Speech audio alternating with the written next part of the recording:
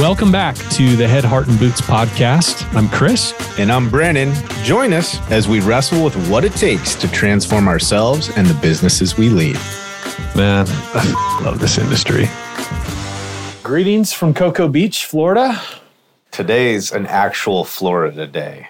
It's been sketchy up till now, be honest. It hasn't felt like we were in the sunny landscape of Florida. Been sunny. We've been incredibly lucky. It's been raining up until this point, and we've had sun every day we've been here. Have we? But it's been windy, and it's been cold. It felt like the first 2 days were... They were cold. Yeah. It didn't feel like Florida. Today actually feels like Florida. I almost didn't pack a jacket, so just kind of a PSA for all of our listeners. If you're going to Space Coast, Florida in February, you might bring a hoodie. They actually do have a winter. Yeah. It may not look like where you're from, but it's Florida's version of a winter, and it is actually cold. It's been kind of like 60s, low 60s, upper 50s. Anyways, all right, I digress. Some people don't care that are listening. So we're going to talk today about conflict resolution, managing conflict within our business. Brandon and I are experts and pros on having conflict in our businesses, like some of you are. And we're going to talk about some strategies that we picked up along the way for managing conflict and building a culture where conflict doesn't become our bottleneck, where drama doesn't become the thing that's holding us back. Because for a lot of our businesses, it's certainly been true of businesses we've led over the years, that it can really be a thing that takes over if we don't have a way of stewarding our culture to eliminate that drama and work through it, clear the table together, all that stuff. So we're going to dig in, then it might get ugly. We'll see. It's going to make you think, that's for sure. But before we dive into that, let's hit our sponsors. Liftify.com. Liftify, we all understand the value of Google reviews. And we've been hammering on this. Can you do it yourself? You absolutely can. But I think there's a level of repetition and redundancy you have to build into your system, and there has to be a consistency element. There's a lot of discipline required.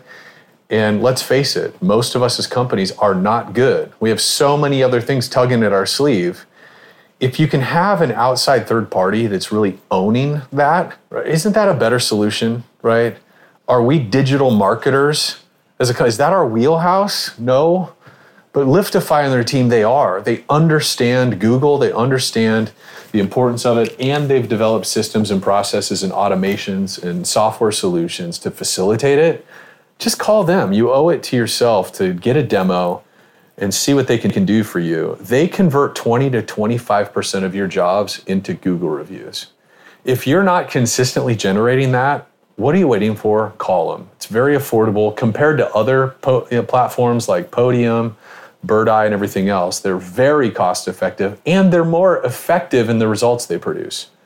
So just what are you waiting for? Liftify.com/floodlight. All right. As you guys know, not only are you hearing it from the show, but many of you are beginning to get acquainted with Actionable Insights. So Actionable Insights, getinsights.org. These guys are really, it's an interesting approach. So a 501c3.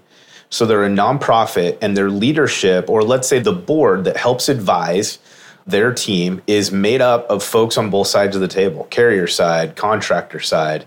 And the advantage of that then is it's helping us create a more cohesive and, I guess, equal language, a platform where we're coming to an agreement about what it is that we can do and provide in our estimates, not only for us as the contractor, but meeting the carrier needs, meeting the client needs.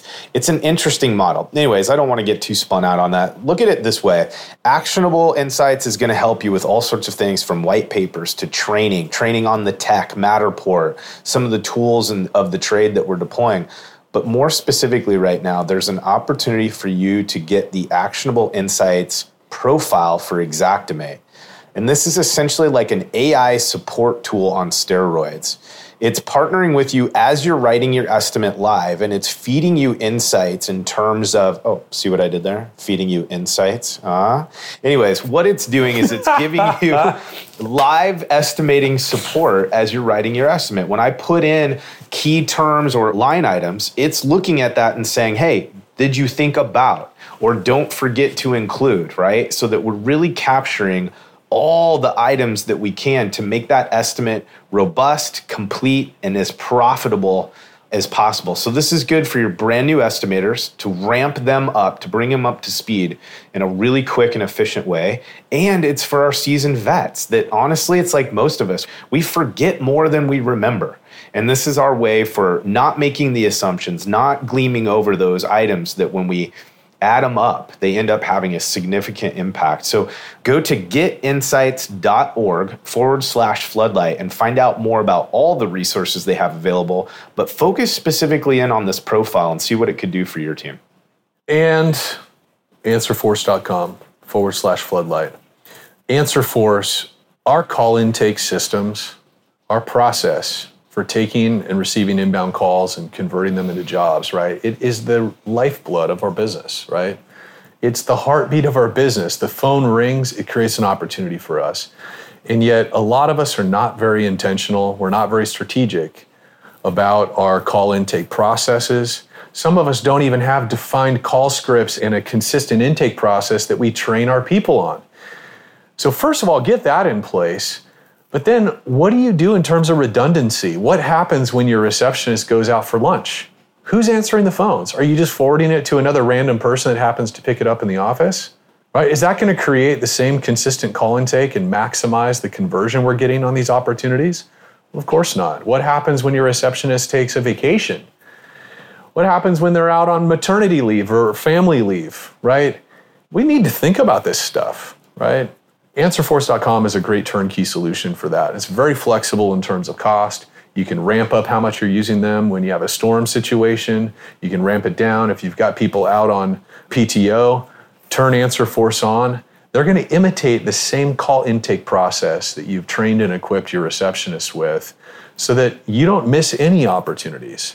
They also are 24/7, so they can be a really awesome turnkey high-value solution for you in terms of your after-hours call answering and so forth. So AnswerForce.com, you owe it to yourself to at least do a demo. If you don't have any redundancy in place, you don't have a backup option, a flex option for your call intake, they're a super cost-effective solution. So check them out.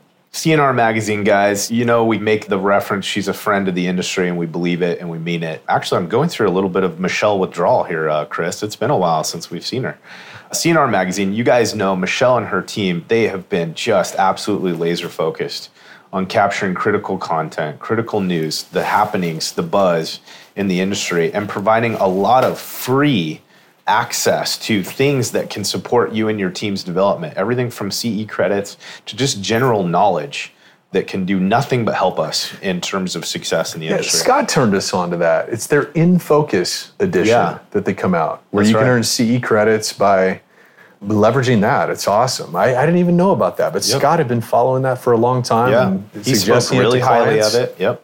Yeah, I mean, guys, everything from podcasts to interviews to, like, what is it called? The In Focus? In Focus. Yeah. I mean, there's so much that she's doing in our favor. So take advantage of it. If you're not a subscriber yet, go do it. Get your, I think it's as simple as providing your email address and get subscribed. Yeah. Start receiving that free content that helps you and your team leverage those things in your success. All right, dude. Conflict resolution. I mean, fortunately in our business, you and I never have conflict. So this really, we have no context for this, but let's just act as if.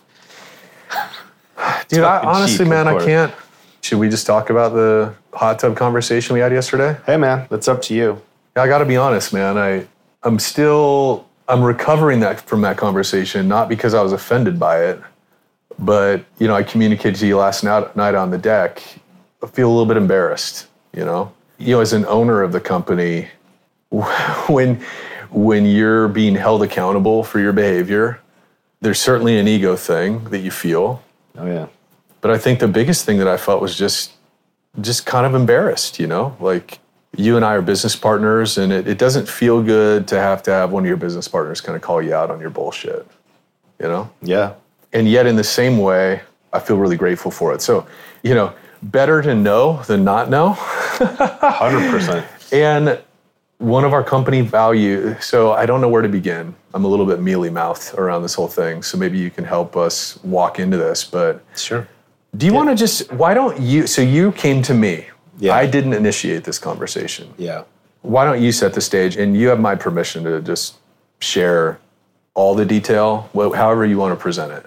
So I think it would probably be good, and you and I didn't even talk about this, but if there is any backstory in terms of maybe how it came up for you, whether it was just an observation that you had made exclusively, or if there was bits and pieces from conversations with other people on our team. Yeah. Just maybe set the stage, and then we can talk about our interaction in the hot tub. Well, I think first off, I think it's very important to kind of set the stage with the fact that this is a perfect example of everyday life within our organizations, honestly.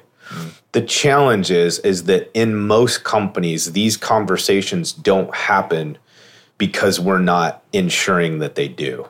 And I think that that's something I just want the listeners to hang on to as we walk through this a little bit together, is the fact that we have to be brave in the first place to address things head on and talk about things in very clear and concrete manner.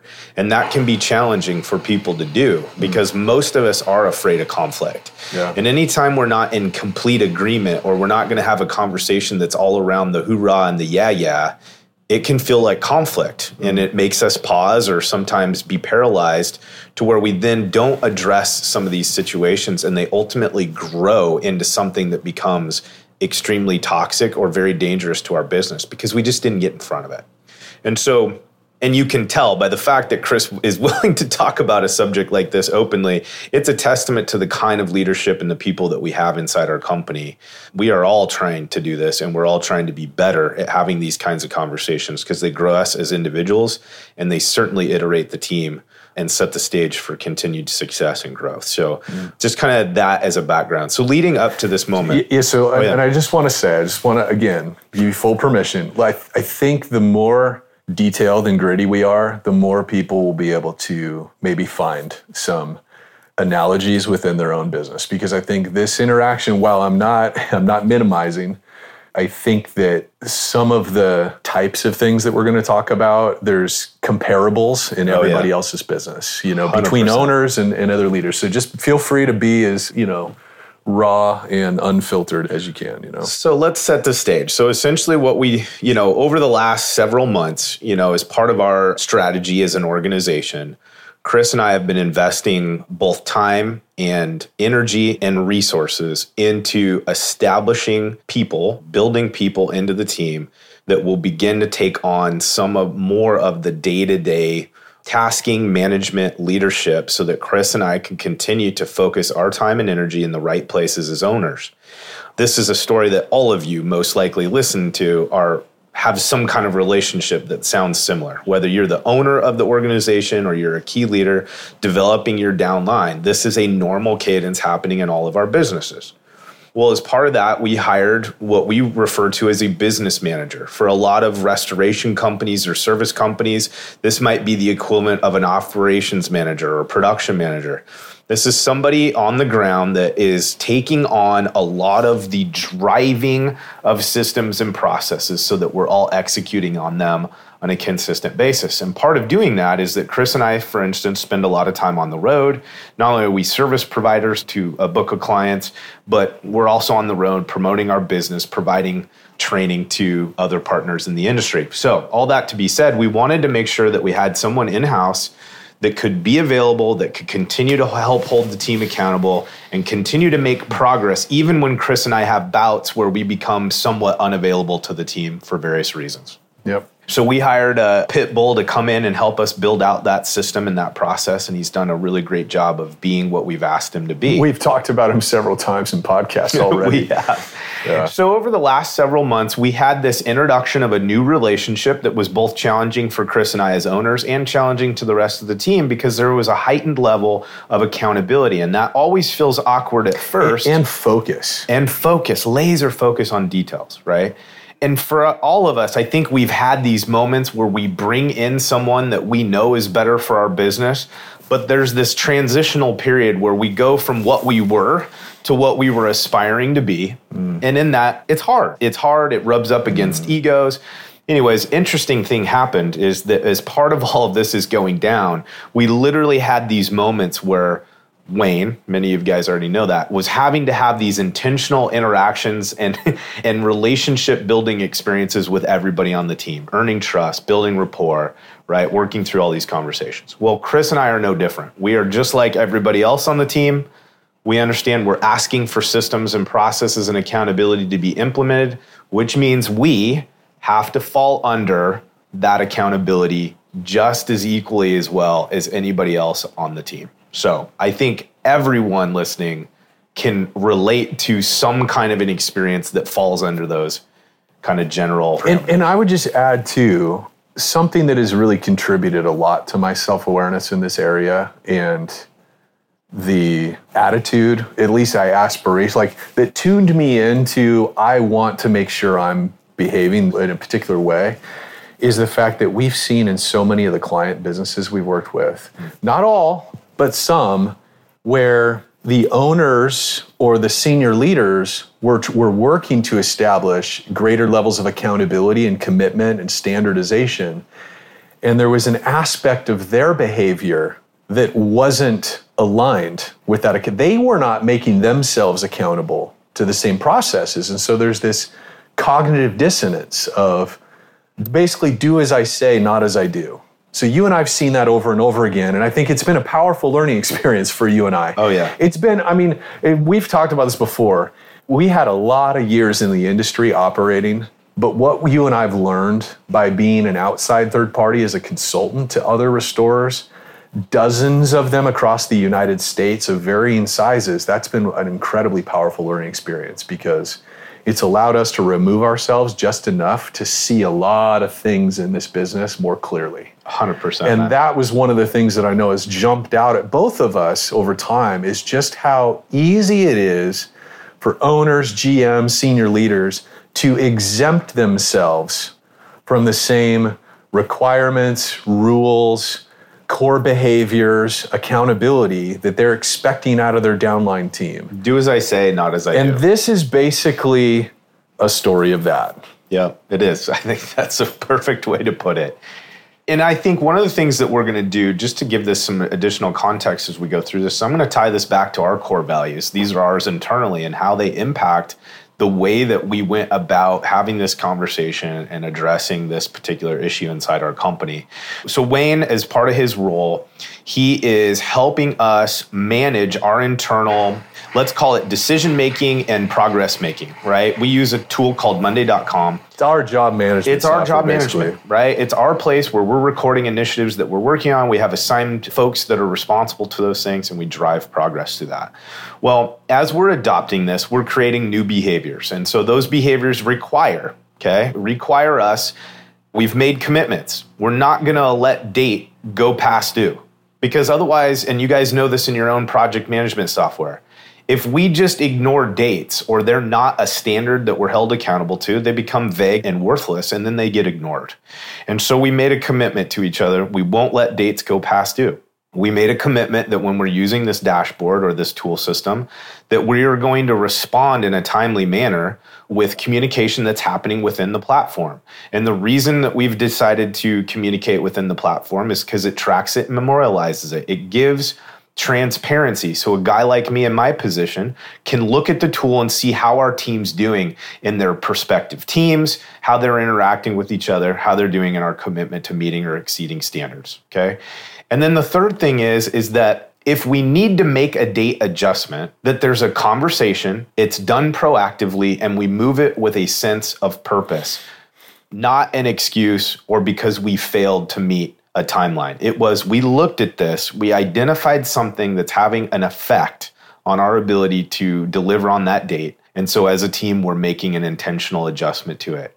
The point of this is, and I think all of us can say, okay, this example is stuff that happens in our business all the time. Think Dash. Right? Think Dash, right. Compliance tasks in Dash, like expectations around, hey, when we create a new customer profile, we always put these elements in, right? This is what we did with Monday.com. We had developed all these things, these standards, processes for our team at Floodlight. That's right. And we put them in place. We rolled this out. It's been about 6 or 8 weeks now. Yeah. That we've had that up and running. And we're getting really close to this point where we can say with 100% confidence our team is using this the way that we've committed to using it. Yeah. So anyways, long and story short of this get into PUP. this case study. Yeah. So essentially what happened, and this, dude, you got balls for letting me do this, but essentially what happened is that as we're all becoming more committed to this process, to this commitment, Chris, bless his soul, was struggling the most with it. And so there was lots of dates that were running past due. There was lots of communication from Wayne, as an example, to him asking for updates, asking for information, making a suggestion. And there was a slow cadence to reply and/or multiple cases where there was no reply. And finally, there was not a clear sign of proactive engagement about the due dates and moving them with a sense of purpose, which is what we've committed to doing. And here's what started to happen. One, part of my job is I'm looking at Monday dashboards and I'm identifying and monitoring our team's performance and commitment to it. And I can see that there's a gap. So the data, right? The reason we use tools and systems like this is that instead of me having an emotional conversation, I could point towards the data. Black and white fact. Was this happening, yes or no? And the answer was no. In addition to that, in my working relationship with Wayne, he's in a role where I am soliciting feedback from him about how his relationship is with the team. It's mandatory for me to do that. It's part of how I coach him, hold him accountable. It's part of how I leverage him as an asset in the organization to be productive. And the feedback coming back from our guy was essentially, and I'm going to point towards our core values here, is that because these three things weren't being met, it was sending two signals. One, he felt disrespected, ignored, and felt like there was no way for him to do anything that actually helped move these things forward, because this is the owner of the company. He can't fire him. He can't write him up. I'm asking him to be responsible for something that at the end of the day, push comes to shove, Chris can ultimately do whatever the fuck he wants. He owns the business. The second thing is that globally it set the stage, because it's a public forum within our company, that what we say doesn't matter. That what we say doesn't matter. And I think at the end of the day, all of us, if we look at our companies and our businesses right now, you're in scenarios where you're talking aspirationally about what you want to be and what you think you are. And the reality of it is there's a giant gap that exists, and you may potentially be one of the biggest causes of that gap, because you're saying, do as I say and not as I do, okay? So I want to point towards a couple things, and this is what makes Wayne very powerful as a team player, and it's also what makes this message so important. We established core values in our organization. They were not something that we throw up on a board somewhere. They're not shit we put on a wall somewhere. They're actually characteristics or behaviors that our team's committed to because we believe they make us and the team better. And I want to read two of them because they directly relate to what we're talking about. The first one's integrity. We firmly believe that what we say must always be aligned with what we do in all things. What we say is what we do. Clearly, in this particular moment in time, we were out of alignment. We were saying something, but we're not doing it, i.e., our actions didn't show it. The second one I want to point towards is respect. We treat everyone with kindness and consideration as fellow humans with similar needs, fears, dreams, and desire, okay? And then the third one I want to point to, because these two really go symbiotically to each other, is this trust. We earn others' trust through consistent, reliable actions, open communication, and what we refer to is obvious gas. Give a shit. Here's what I want to point out here. We earn others' trust through consistent and reliable action. The reality of it is, in our organizations, human relationships are complicated. One of the fastest ways we can attempt to simplify those and build trust in a diverse work group is by doing what we say we will do, right? If we think about our project managers, our estimators, our JFCs, coordinators, Think about what happens in our organizations when we have a standard and one person or multiple people consistently fail to meet and or really be held accountable to their actions. We are sending a massive signal that continues to break down trust and leverage a failure to have alignment between said statement and actions to cripple our business. This is powerful. It's important to us and our team. And we had a situation where clearly we were failing. Yeah. Wow. Okay. So this is becomes more painful by the moment. The last core value that I think relates to this and what we're talking about today is our core value of openness at Floodlight. Yep. And openness being we value keeping a clear table between each other. Yeah. Right? Yep. That we want to keep short accounts.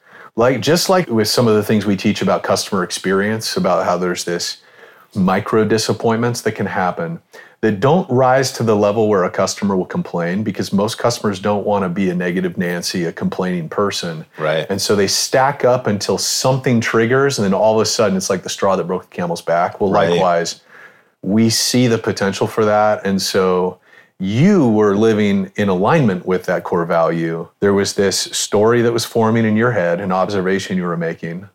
And so your commitment to that value caused you to bring this whole thing up to me. It was yesterday in the hot tub, the hotel pool. We were waiting. It was before we were heading out to dinner with some clients and so forth.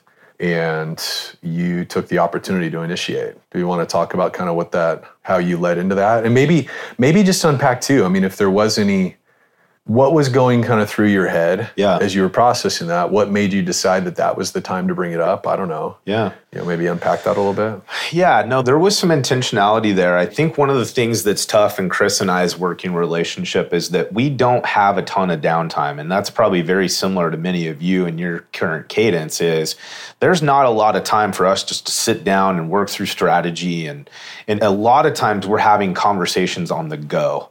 And so I think part of what I was thinking about with yesterday's conversation is we're in the midst of an event right now. We're doing some training live in Florida.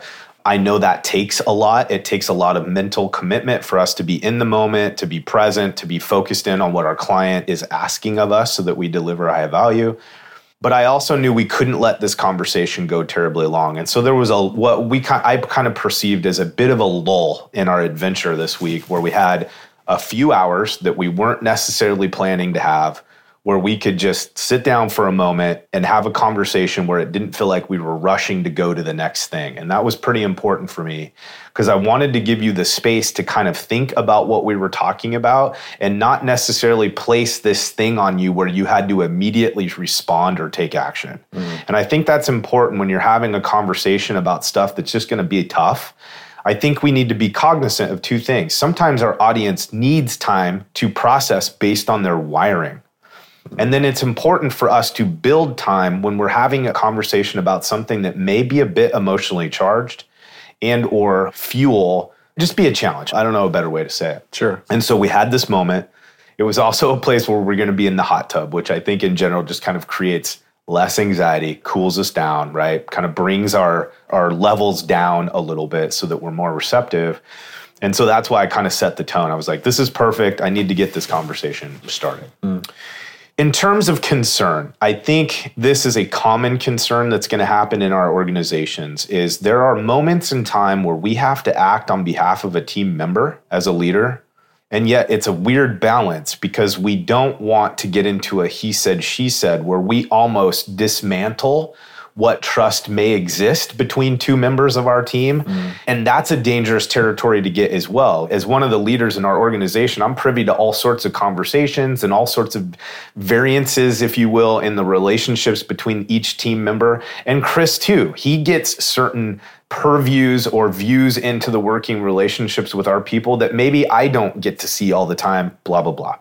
So we're trying to protect that and honor that and yet address hard shit when it has to be addressed. So there is that thought in the back of my mind of, I want to be respectful to Wayne and Chris's relationship. I don't want this to become like I'm the parent swooping in to fix a problem that one of my people has with somebody on our leadership team. Wayne's fully capable of having his own conversations. And he does. And he does. And he follows what we promote, and that is your first action is always to go directly to the source and have a professional conversation, often leveraging that thing that we've talked about in the past, the story in my head. And just in complete fairness to Wayne, the reason why I believe you brought this up was this issue had become a pattern.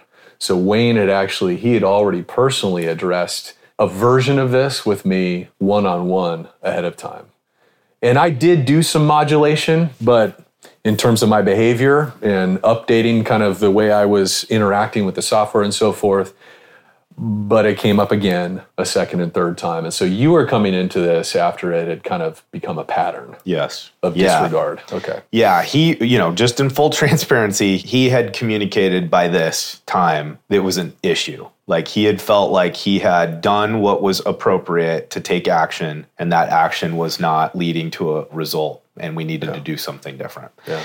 But I don't want to under-highlight either. I had to do my own investigating of that. I can't just take a story and take a side. Yeah. It was a combination of our team doing what we've asked them to, validating or verifying that, and then inspecting for myself the data. Now, here's the reality. And it was interesting because when the conversation started, you had made the remark of, is that something that Wayne, I think, had communicated to you? And my response was, well, yeah, but Monday told me. Yeah. And I think that that's important because, and again, you'll be able to provide your perspective on this. That's what it boiled down to, regardless of what Wayne had said or not said or whatever. Whether he was frustrated by it at that point or not. Yeah, because he may very well at this point not said anything. Yeah. This very well was just my own investigation in Monday. And the point was, of the individuals on our team, there was clearly one that wasn't meeting the standard. Yeah. Right? Yeah. And so we needed to talk about that. So I don't know, what was your perspective when I pointed towards the fact, no, it's Mondays is honestly telling us this? Well, to be totally candid, the moment you started talking about it, like this situation, this failure of mine, it wasn't lost on me. I didn't need a whole lot of explanation or clarification as to what the issue was. You know what I mean? Yeah. And I think when you brought up the issue, first of all, I appreciated how you brought it up because you were very respectful. It didn't feel accusational. It was really just you inviting me to take another look at this thing that I was already sort of aware of my failure, but the story in my head, I had all these justifications for why I was deficient on this, right? Yeah. I had these reasons these justifications, these validations of why I had been off my game with regard to making these updates and responding to things and so forth. And so you just did a really excellent job at saying, look, man, this isn't in alignment with our company values. You're at risk of losing Wayne's trust. You're not reliable to him. He can't rely on you to respond on a timely basis in these things. The information you're putting in is no longer good because you haven't updated the due dates, all the things. I don't think that's the kind of relationship you want to have with Wayne or anybody on our team. I'm like, how do I argue with that? There's nothing to argue with, right? It just helped me get out of the story in my head and recognize I need to get my shit together. Like there's no more wiggle room. Yeah. Like I'm setting the wrong tone for our team. All right, Head, Heart, and Boots listeners, we wanted to stop here just a moment and thank our underwriting sponsor, Floodlight Consulting Group. As all of you know, right? Brandon and I, this is our passion project, Head, Heart, and Boots is, but it's also a way more and more that our consulting clients find us. And in effect, they interview us, right? Those of you who've been listening to the show for a while, you get to know who we are, right? What we're about. So if Head, Heart, and Boots is valuable to you, one of the best things you can do is share it with your friends. And it's been incredible to watch just the audience grow. And we still get text messages from many of you about shows that you really like and impacted you. So that's number one. And please keep doing that. Many of you have been huge advocates of the show. We also just want to remind you too, if you're a restoration company owner and you're interested in a partner in your growth, you want some help building out systems, developing your leadership teams, helping set up the infrastructure for you to scale and grow into the company that you're trying to build, that's what we do. That's what we do is we come alongside restoration company leaders. We help equip them and we help support them in that growth trajectory. So if you're looking for that, go to floodlightgrp.com. Potentially we could be a great match for each other. Another way that we really do serve our client base and our sphere of influence is through our premier partners. We work really hard to vet those folks that we believe bring a level of value to the industry that it can really be leveraged in a way to have a sincere positive impact on your business. We take that very seriously. The folks that we create those kind of ongoing partnerships, that's not a check the box kind of scenario. It's we really see strategic alignment in the value that they bring. We see value in the way that their leadership teams and their partners are developed. And we've done very sincere work of ensuring that these folks that we introduce our clients and our sphere to can actually create vetted value. So go check out floodlightgrp.com/premier/partners and see if there's some folks on there that you can connect with and begin developing some other resources to support your growth and your business. It's ironic, and a lot of times these things are, right? It's ironic that literally 4 or 5 days ago, I was taking a lead role in a conversation with our team at a team meeting about our company values. So it's embarrassing, right? It's really embarrassing. But I had a narrative in my head of there was a dump of assignments and tasks that happened like a week or so ago. And again, this wasn't the first time I've failed to meet the standard. So I don't want to minimize in any way the situation here. But the most recent sort of failing was there was a number of tasks that got dumped into my Monday assignments and all of a sudden appeared on my dashboard. And I just, for whatever reason, with quote, all the other things that I'm thinking about, worrying about, planning for, travel, all the things, in my head, I made a justification of, holy shit, I can't get to all of that today. All these due task items today, like 28 of them or something. Instead of just breaking it down into small pieces like we teach people to do, right? Yeah. You eat that elephant one step at a time. I just instantly felt a sense of overwhelm and I'm like, I don't have time for this shit. Yep. And one day turned into the next day. I didn't quote have time on my calendar to address that. And so I'm just like, all right, this is a weird circumstance. This is all the little justifications we make in our head. We're not saying this shit out loud, but it was just in my mind. It's like, I don't have time to deal with this shit. I'll have to deal with it on the weekend.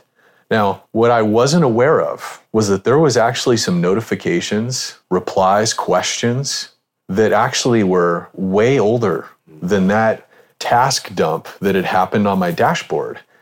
Think about this in Dash. Many of the people listening to this are on Dash. Compliance tasks. Mm-hmm. You ignore compliance tasks. They're still sitting there when you go to log in. And then the next day you get more compliance tasks. And the next day there's more compliance tasks. And after a while, you don't realize that some of those are 8-9 days old. Yeah. And somebody somewhere inside your restoration company keeps seeing that unanswered question or uncompleted task. And now it's starting to make them look bad because there's certain steps in the process they haven't invoiced yet for that job because you haven't done that thing to upload the photos into that thing, right? And all, and it was that kind of scenario. Yeah, 100%. So that is what happened.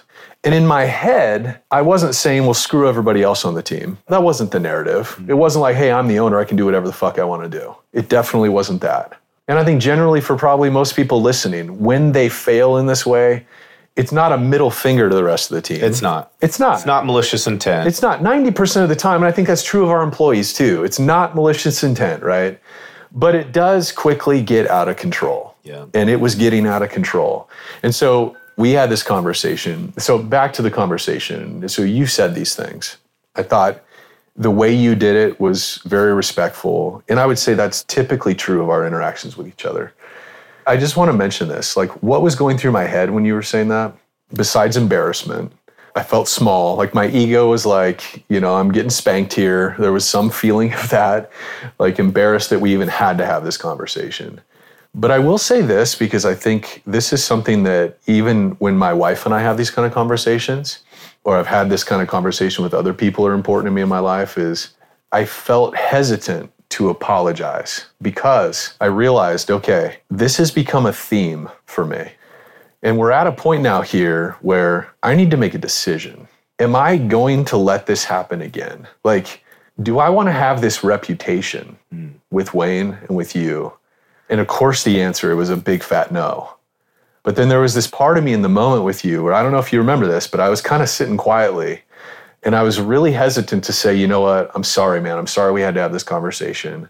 I'm going to get my shit together and make a commitment there. I was really hesitant to because I'm like, okay, I've already told Wayne when Wayne brought this issue up to me, I've already told him, hey man, I appreciate you bringing this up to me. I expect you to hold me to the same expectations of anybody else on the team. I don't care if I'm the owner. I just want you to know that. And I've had that conversation with him, and then it happened again. So this has been one of the things I've been dealing with in my life because there's some areas here that my wife and I circle around on. In the last couple of years, I've had to really ask myself, I've had to become slower to apologize and instead just consider, okay, if I'm going to apologize, that ought to be paired with repentance. And I don't know how familiar people are with the concept of repentance. It's kind of a religious thing. But this stuck out to me in a previous interaction with somebody, but repentance is the act of turning away from that bad behavior, or in religious terms, that sin. Yeah. So it's a conscious turning away and making a decision to say, okay, not only am I sorry that thing happened, but repentance is saying, all right, I'm not going to do that again. And it's kind of like, in the Bible, they talk about like God would ask them to make altars. They'd build up these stone altars. Yeah. And it was a memento. When they passed by that spot on the trail again, it was this reminder of, okay, I made a choice. I'm not going to do that thing anymore. Yeah. It's a reminder anyway. Yeah. A little philosophical here. But in that moment, dude, I was thinking of that. And I'm like, all right, I have a choice here. I can either continue being the kind of person that flakes out on this shit periodically, and I'll have some excuse or justification why I'm so busy. I have all these other more important things. Or I can make this the last time we have this conversation, which is a big commitment. Yeah. Yeah. No, I think that's a really important element of this in general that people do need to sit in and consider.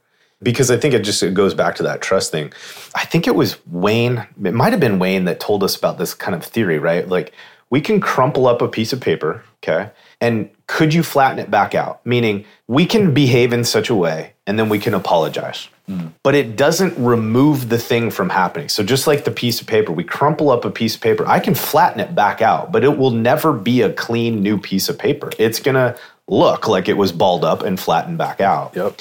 And I think that's what happens when we continue to behave in one way, even if we are sincerely apologetic and we say we're sorry, the thing already happened. The damage has already been set. And so I think part of what you're referring to is if we're going to apologize, we have to take direct action to actually shift our behavior so that we're not just crumpling up pieces of paper and then flattening them back out and acting as if it's still a new piece of paper, because it's just not. Yeah. So in the moment, like I was listening to you and I was repeating back to you what I was hearing, but I don't know if you noticed this, and hopefully it didn't rub you the wrong way. I didn't actually apologize during our time in the hot tub. I didn't say, I'm sorry, Brandon, I'm going to do better. I didn't do that. But I was thinking those things because I really wanted to decide. There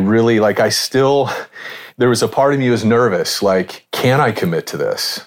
Can I really put this behind me and make a commitment here to myself and to the team that I'm not going to flake out on this shit anymore? I had to think about it. And so I think we shifted conversations, and you and I we finished hanging out in the hot tub, and then we went back to go get ready for our dinner stuff. And when I got back to my room, as I was walking up to my room, I was thinking to myself, I'm like, all right, where am I at with this? And it just occurred to me, I'm like, you know what? I need to take care of this now. There's no room for me not to take care of this. With the direction that Floodlight's going, the vision that we have for ourselves, for our team, for where we want to take the team and what we want to build together, there's zero room for me not to deal with this harshly. Yeah. Like I have to be severe in how I react to this.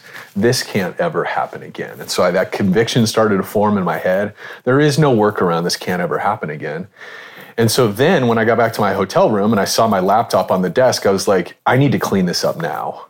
I can't wait. And we were planning on going to dinner. I didn't have time. So I texted you and I was like, hey, dude, you guys go. I'll catch an Uber. I'll meet up with you. Just you talk with the client, handle this for me while I finish up. And so now here's another embarrassing part of this. A lot of times our misbehavior, well, I don't want to make a moral lesson out of this, but for me, what I realized when I got into the work of it, I got into monday.com.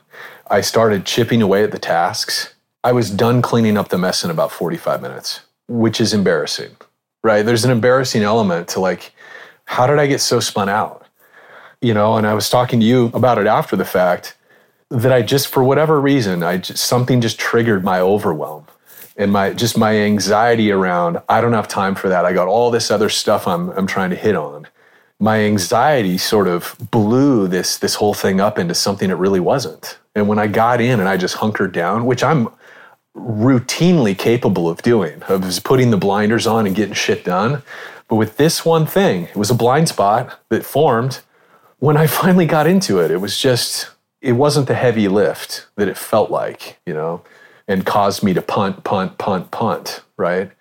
So that was a really powerful moment of truth for me, was to take action on that in one fell swoop and just be like, okay, I owe it to Wayne. I owe it to myself. I need to get this shit taken care of and cleaned up. Yeah. And in the behavior of doing that, I realized, God, if I just prioritize this, I chip away at this shit, this isn't something I need to avoid. This isn't something that I need to be intimidated by or overwhelmed by, you know? Oh, yeah. So, you know, there isn't like necessarily a teachable 4-step process here, but I hopefully, this is helping me memorialize this conversation. It's certainly, now that it's out there for all of the world to see for the rest of my life and for my kids to listen to at some point, it helps me solidify that commitment. And I think this is just an example of the transparent, like feedback-rich culture that we want to create in our company. So while this is embarrassing for me, this is also something that we are passionate about, is that when we fuck up, there's an opportunity not only for us to take ownership in that, but it can be a teachable moment for all of us. Yeah. And if we don't get so caught up in our egos, like I know this because I've seen this same kind of bad behavior by others, you know? Yeah. And so I know I'm not alone in it. Yeah. I don't have to feel ashamed. I can be embarrassed. Yeah. But I don't need to be like, I'm a fuck up. Yeah, right. Right? Yeah. It doesn't have to define me. With the way we all respond to shit is what defines us. Yeah. Right? Oh, yeah. So. Yeah, and I think just kind of for the sake of what happened, like let's try to highlight some of the things that I think we could learn from this kind of experience or conversation that people could potentially take with them into their own businesses. I think first, one of the things that we did is being clear on what our core values are. And it wasn't an exercise because a business coach told us to do it. It was because we wanted to be able to articulate a code of conduct in our business. Because that's the foundation then of what would drive these kinds of conversations. If we don't have that standard set, for us, it's our core values, we wouldn't necessarily have a compass telling us we're off course. And so the core value establishment, like what you do with those, are very important. I think another thing is that we talk about standards, meaning that when we introduced monday.com and what we were going to do on it, it wasn't passive language about, well, let's hope, we hope to, the goal would be. We got clear on these are 3 or 4 standards that our team is going to be committed to unapologetically. So again, once there's a standard, then we can have a less emotionally driven conversation, and we can just point ourselves and our people back towards this thing that we all recognize as our commitment. This is not about your gut feeling. This is, we said yes to this. So therefore, we need to be held accountable to this because we said this is what we're going to do. I think the third thing is that because we're committed to this kind of working relationship, we didn't let this go longer than it needed to.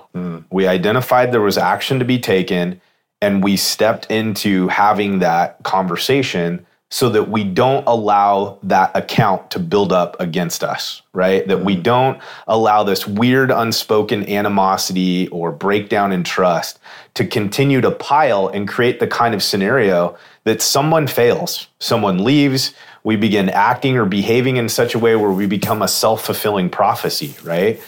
And so I think those are 3 really important things. Like, we established core values for a purpose. It's our backbone. It's our compass. We have standards, and standards are non-negotiable. Once we all commit to the standard, then we can all talk about the standard in a more neutral, less emotional way. And then we committed to keeping short accounts. So we're going to address things face-to-face and directly. And here's a fourth one that we actually didn't talk about yet in the story. And that is, so Chris immediately took action, which again, it's like, that's better than a sorry, right? And though, I don't know if you remember, but later that evening when we were talking, I said, hey, it's important to me that I'm glad that you did that you took care of those tasks, but don't forget to circle back around with Wayne, because that's the way that we actually close the gap here. Because if we don't do that, there's still room for Wayne to have a story in his head. Like, just because I jump in and in the moment fix the thing I was deficient on, that doesn't build trust, because like what you alluded to is that happened before. And so there's no formal recognition of that failure. There's no formal recognition with the person that I wronged of, hey, I see and can understand from your seat what just took place. And for a guy like Wayne, this is very important because everything he does in our organization is always from this perspective of the ultimate version of us in Floodlight.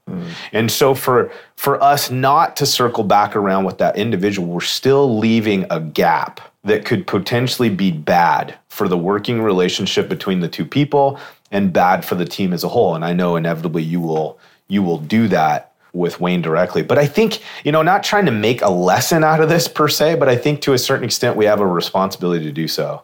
And I think those are those four things, right? Like, in order for us to manage conflict well, I think we have to have core values that actually affect the way we behave.